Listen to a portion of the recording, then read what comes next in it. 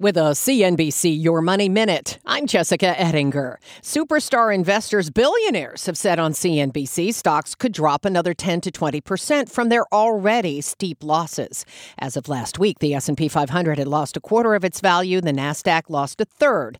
So do you sell your stocks now if you believe they're going to tank more? It's a tough thing. A lot of people have gotten the advice, like they said, hang on in there, right? Defiance ETF's Sylvia Jablonski on CNBC. If you're an investor and you don't need the cash today, tomorrow, or 2 years from now, if you sell now and you want to get back into the market, you're more than likely to buy at higher prices at that period of time.